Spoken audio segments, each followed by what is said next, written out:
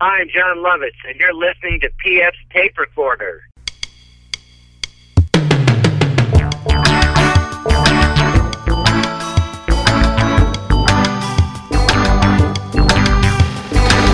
Hello there, I'm PF, this is my tape recorder. Coming up, it's comedian Ben Roy. I got accepted as an understudy when I was like 18 into like a Shakespearean acting like a theater group that was very popular in Maine, and I went for a day and I quit because I just threw a lot of egos. Ben Roy is a musician turned comic, but still a musician. We'll talk all about that in a little bit. We have a song of the week coming up from Hippocampus, who are from Minnesota, and we're on vacation this week, actually, so you're going to get some repeat dumb bits.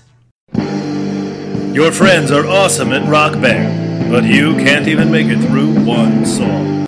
Oh, man! But now you can have just as much fun as your more talented and more coordinated friends with the Rock Band Roadie Add-on Pack. Check, check, check. Little higher, little higher. Check, check, check, check, check. How's that? Check, check. Get your friends tuned up and get their levels set before they start shredding. Is that clipping? I think that's clipping, Little. What do you think? Want to try it again? But make sure you do a good job, or your buds will fail. Dude! And you'll wind up at the merch table. The long sleeve tee is $40. Yeah, here you go. Rock Band Roadie Add-on Pack, available now. Coming soon, Rock Band Groupie Pack and Rock Band Ticket Scalper Pack. The new Mountain Dew summer flavors are here, and they're extremely extreme. Like the new Mountain Dew Nervous Conniption. Mountain Dew Nervous Conniption has to be the best flavor ever. And I was trying it, I was listening to All Time Low, which just happens to be my favorite band in the world. You know, so it was all good. So whenever I listen to them, I think Mountain Dew Nervous Conniption because, I mean, it's just that good. Oh, and right now I'm talking to my one friend Emma because I'm probably going to have Mountain Dew Nervous Conniption with her because, you know, wouldn't that be so much fun? We'd be all really hyped together. You know, because being hyped is like the best part of it. Okay, thank you. You know, that's why it's so great. Shut up! Ah, sorry! New Mountain Dew Nervous Conniption. Get some fast.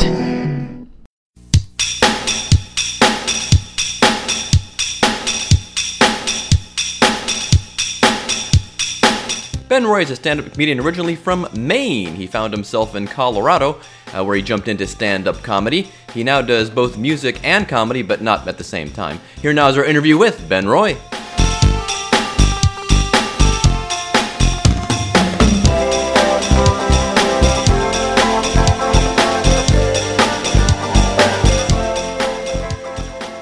Hello? Hey, Ben. Hey, what's happening? How are you? Not much, man. So how are you today? I'm good. I'm just kind of just moving, moving around. I was on tour with my band for about a week, so I'm still kind of recovering from all of that. But okay, yeah. How are you? Good. Is it okay if we use the audio of this for my podcast, by the way? I thought I'd ask that up front. Oh, yeah, no, I don't care, whatever. Awesome. Yeah, because we spoke a couple of years ago, but I think it was before I had my podcast, so now it serves a dual purpose. But, yeah, I remember your dad was in showbiz, if I recall correctly. Am I remembering that correctly? Or did... No, my father never, no, I mean, my dad worked in the cable industry, and my mom's an accountant. I misremembered. Then you started off as a magician, was that it? Or am I thinking of somebody else still? Totally different. Okay. I started off playing music. Oh, okay. Yeah, because you said you were on tour with your band. Well, let's go back for the benefit of the podcast. Let's go back to the beginning. Where are you from originally? I grew up in Maine, like kind of like central Maine, just outside of the capital. Okay. So I lived there till I was in New England. I mean, I lived in New Hampshire for a little bit, and then in a little town called Winthrop, Maine. Okay. So, I lived there till I was 19, till I graduated, just after I graduated high school. Okay. And so was growing up, were you more into music or comedy or just entertainment in general? Oh, yeah, by far music. I mean, I never really necessarily had any interest in doing stand-up. I know that kind of sounds weird or terrible, but like I kind of I think I was kind of an angry kid, like just kind of a grumpy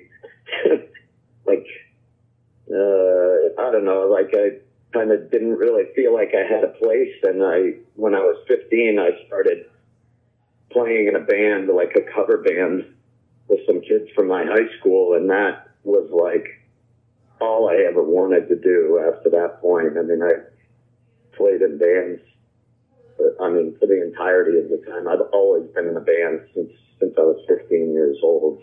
So really, probably haven't gone more than a few months in between projects that I was part of. So. Oh wow! So what kind of music were you influenced by in your first bands? Well, like that first band was just like a cover band. I mean, we would like play parties for beer, and we, I think it was in the 90s, like 95, I believe.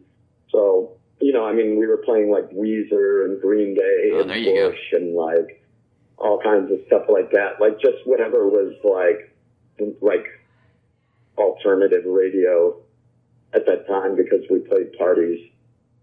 But then the first band I started when I was 16, that was all originals, was called The Mendicants, and it was like very punk rock kind of hardcore band. Like we were influenced by, a lot of the like Fat Records bands and a lot of the like Lookout Records bands and like Green Day and 15 and Filth and Blacks and bands like that. And then, a lot of the Fat Records bands. I mean, I think we all like, Effects and Lagwagon and stuff like that. So you were playing around New England and stuff, or? Yeah. I mean, we played mostly in Maine. And we, we were all really young, but it was popular. We were a pretty big band around Maine. We played a lot of shows, but as typical with that age, I mean, we got the cart way before the horse. We partied a lot more than we actually were to like, make it anything more than just like something for fun, it was definitely like, but that was what really created my love of like music and performing. And so the natural question, I guess, after that is, where does comedy come into it? Well, so when I was in high school, I didn't do well in high school. I flunked every class. I didn't even really graduate. I just was not like focused on like academic stuff.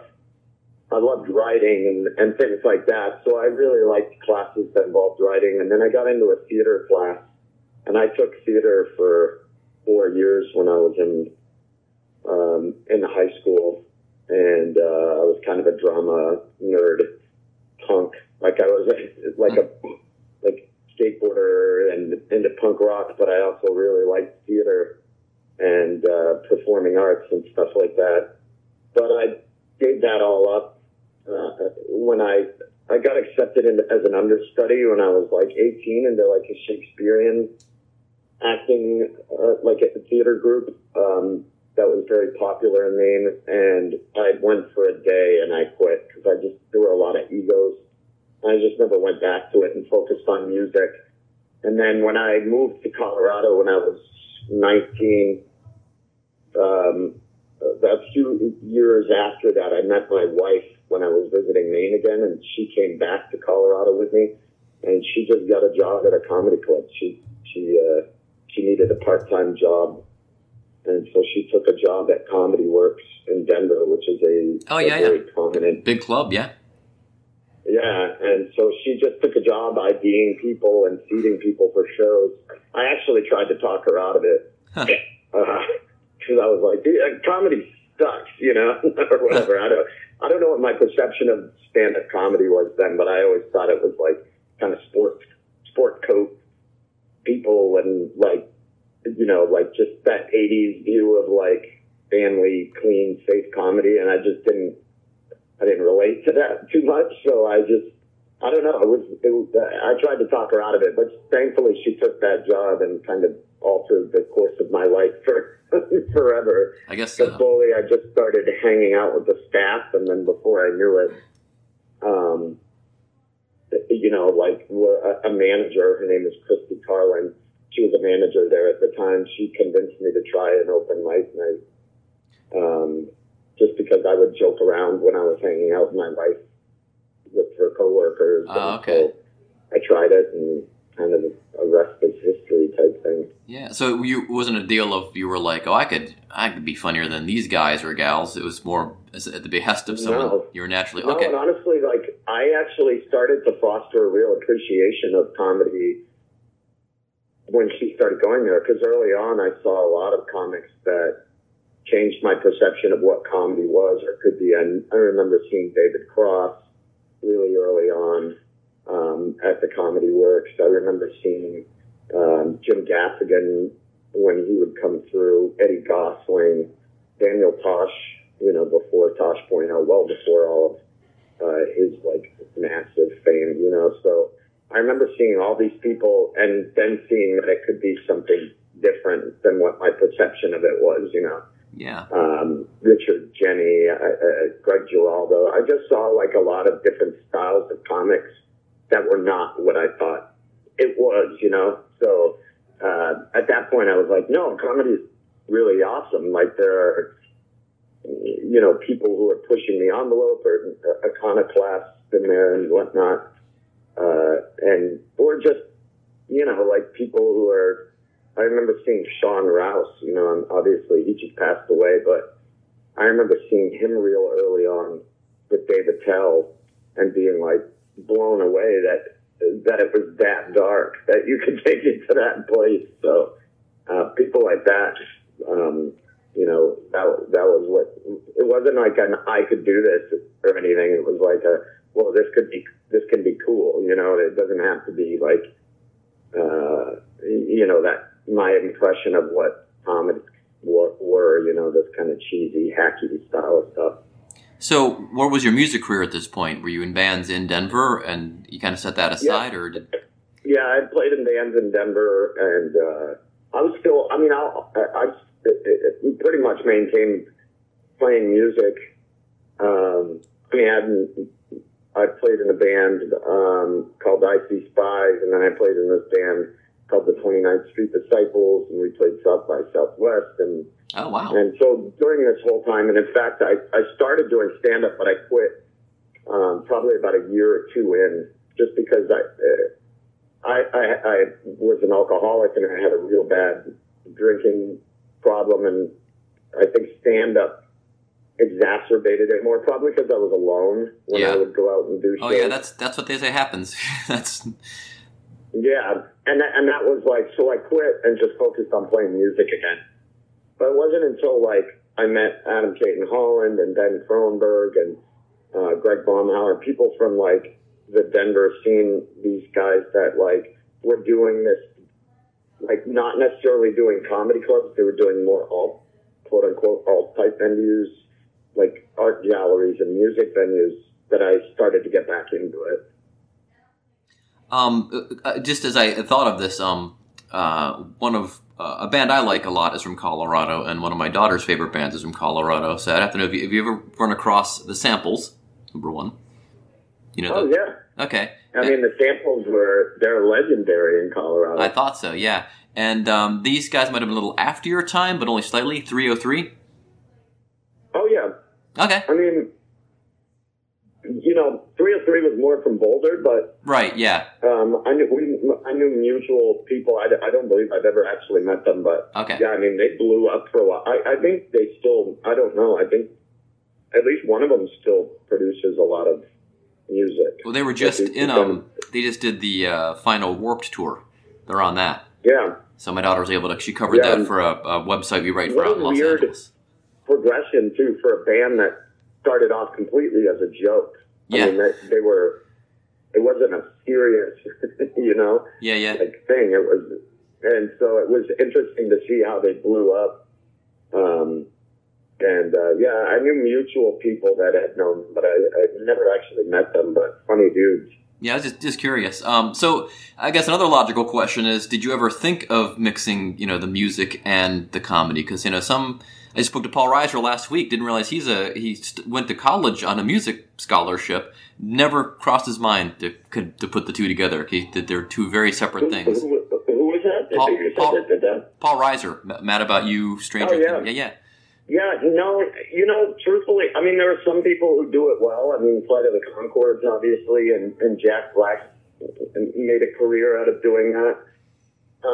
But I don't know. I mean, if my band that I'm in right now, Spells, I mean, I'm definitely very animated, and there's the way I interact with the crowd. I think some people think I'm taking parts of stand-up to that just because I tend to interact a lot and joke around with them a lot. But I took my persona from music to stand-up.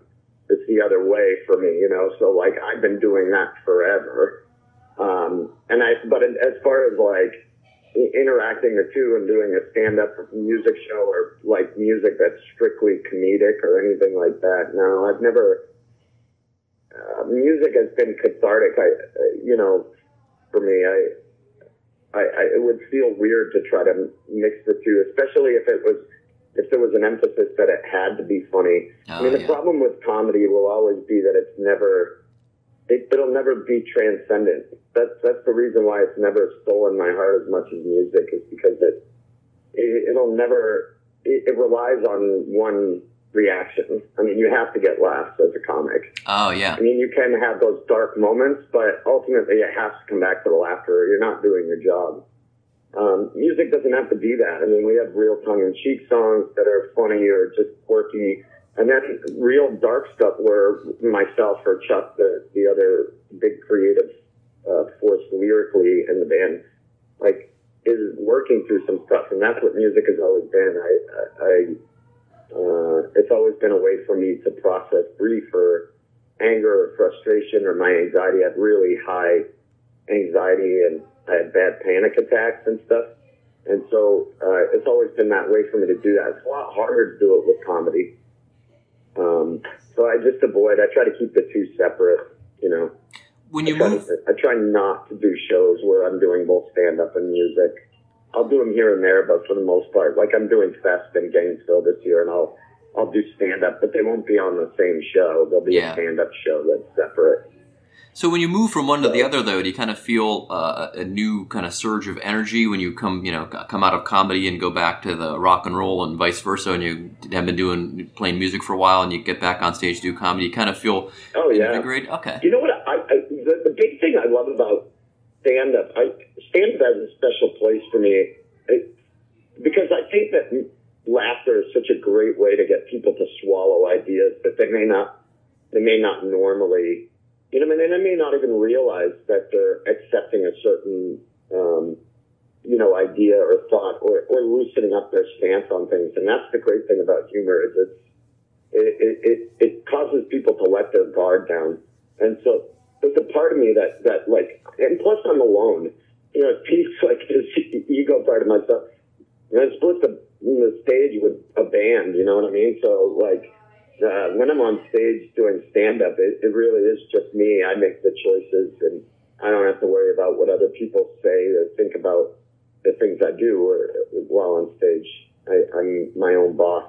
So there's a lot of freedom in that, and I love that. So when I get to get back on stand-up, I kind of tend to lose my mind a bit. Like I go off a lot, and I'll stand on people's chairs and really get in people's faces and stuff to bring the show to them, which I definitely feel when I get back to doing stand-up.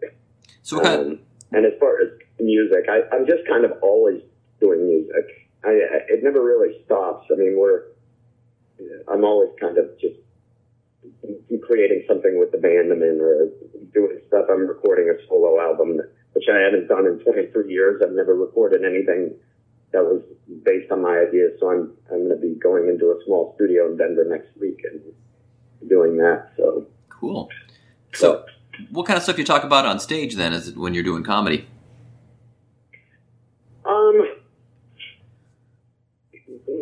It depends. I mean, like right now, I'm recording a new album this Sunday at the Comedy Works in Denver, a stand-up album, and this will be my third one. And this one there's some stuff about traveling there's some, you know, I mean, it's basically whatever is in my life, but trying to relate it to, you know, like some sort of relatability to the experiences that we all have as humans. You know, I bought a motorcycle, and so me talking about how people always tell me that my motorcycle is dangerous, which apparently people do to everybody, and never think like that when you buy a motorcycle, you most certainly take that into an account. And then also just about like how people tell me it's dangerous, but yet I was an alcoholic and a lot heavier than I am now. I was eating poorly and, you know, taking pills and things like that, but no one ever gave me talks about how dangerous that was. And then I buy a motorcycle, and now everybody's concerned about my well-being. You know, so stuff like that, like just these weird, you know, observations on things like that.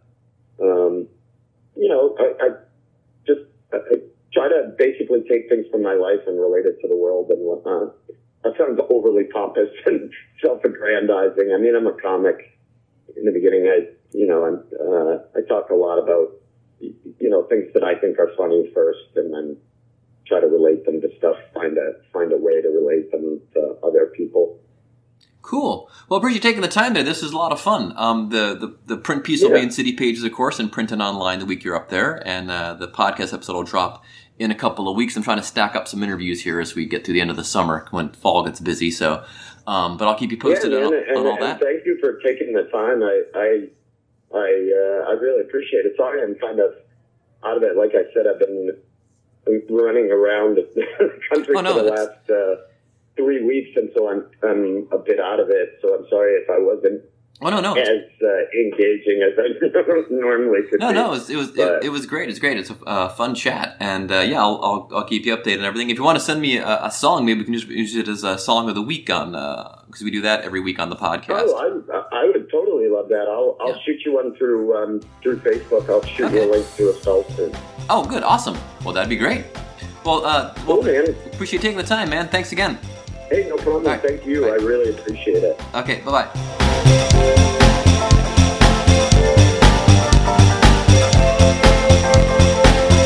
Thanks to Ben Roy for being on the show. You can catch Ben Roy, I'm not exactly sure where, but you can find him on Facebook, and he's also on Twitter.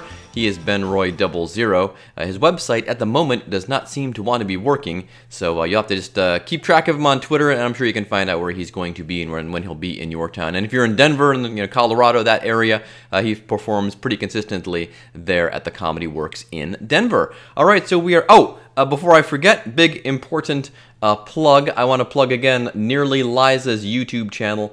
Just go to Nearly Liza. She's another video up last week. I think she's working on another one right now, so it's Nearly Liza. Please subscribe and watch. These videos are hilarious. I think you will really enjoy them. Tell all your friends too. I think they will enjoy them as well. All right, so that brings us to the Song of the Week. Song of the Week was kind of trying to figure out, I don't want to use the same, bands again, because I kind of been listening to the same sort of collection of new bands. I'll go to my iTunes and I'll tell you who I've been listening to mostly in the rotation here. Go to the summer PF Sampler summer playlist here, and it's got the usual suspects, Churches. I like that Fizzy Blood tune. Maybe we'll check out their new single coming up. Weezer's Africa, we played a couple weeks ago. Wolf Alice, Pale Waves, the usual suspects. The Vaccines, Lindy Ortega, all of them. But stumbled on Hippocampus. My wife was trying to listen to some new music for New Music Tuesday, and she always complains that when I start to like a band, it ruins it for her. But she found this, she goes, Hippocampus, I found them, I guess, on Spotify. She goes, I really like them. And I listened, and I thought, wow, I like them too. Their current single is called Passenger, but I'm going to play a song called Baseball because, we're still in the heat of baseball season for some of us.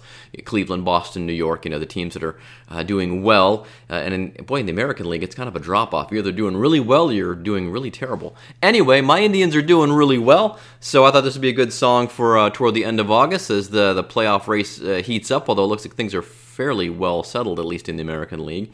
This is Hippocampus. They are from St. Paul, Minnesota. Kind of a jaunty tune, very bouncy. I like it. Very good for a late summer day. This, again, Hippocampus is our song of the week. Baseball is the tune. PF's tape recorder. So long, and thanks for listening. I saw a cigarette contend It was the smell of death that kept strolling in. Maybe that handed back of yours that held me back from keeping score. There goes that moon, boys, like a jungle with all sleeves growing. Split down that long back, you would have thought that if you got no one. True blue with the fist up, your little kiss up, wish things were heavy. That's fine in the end though, where all our friends go, we can never be ready.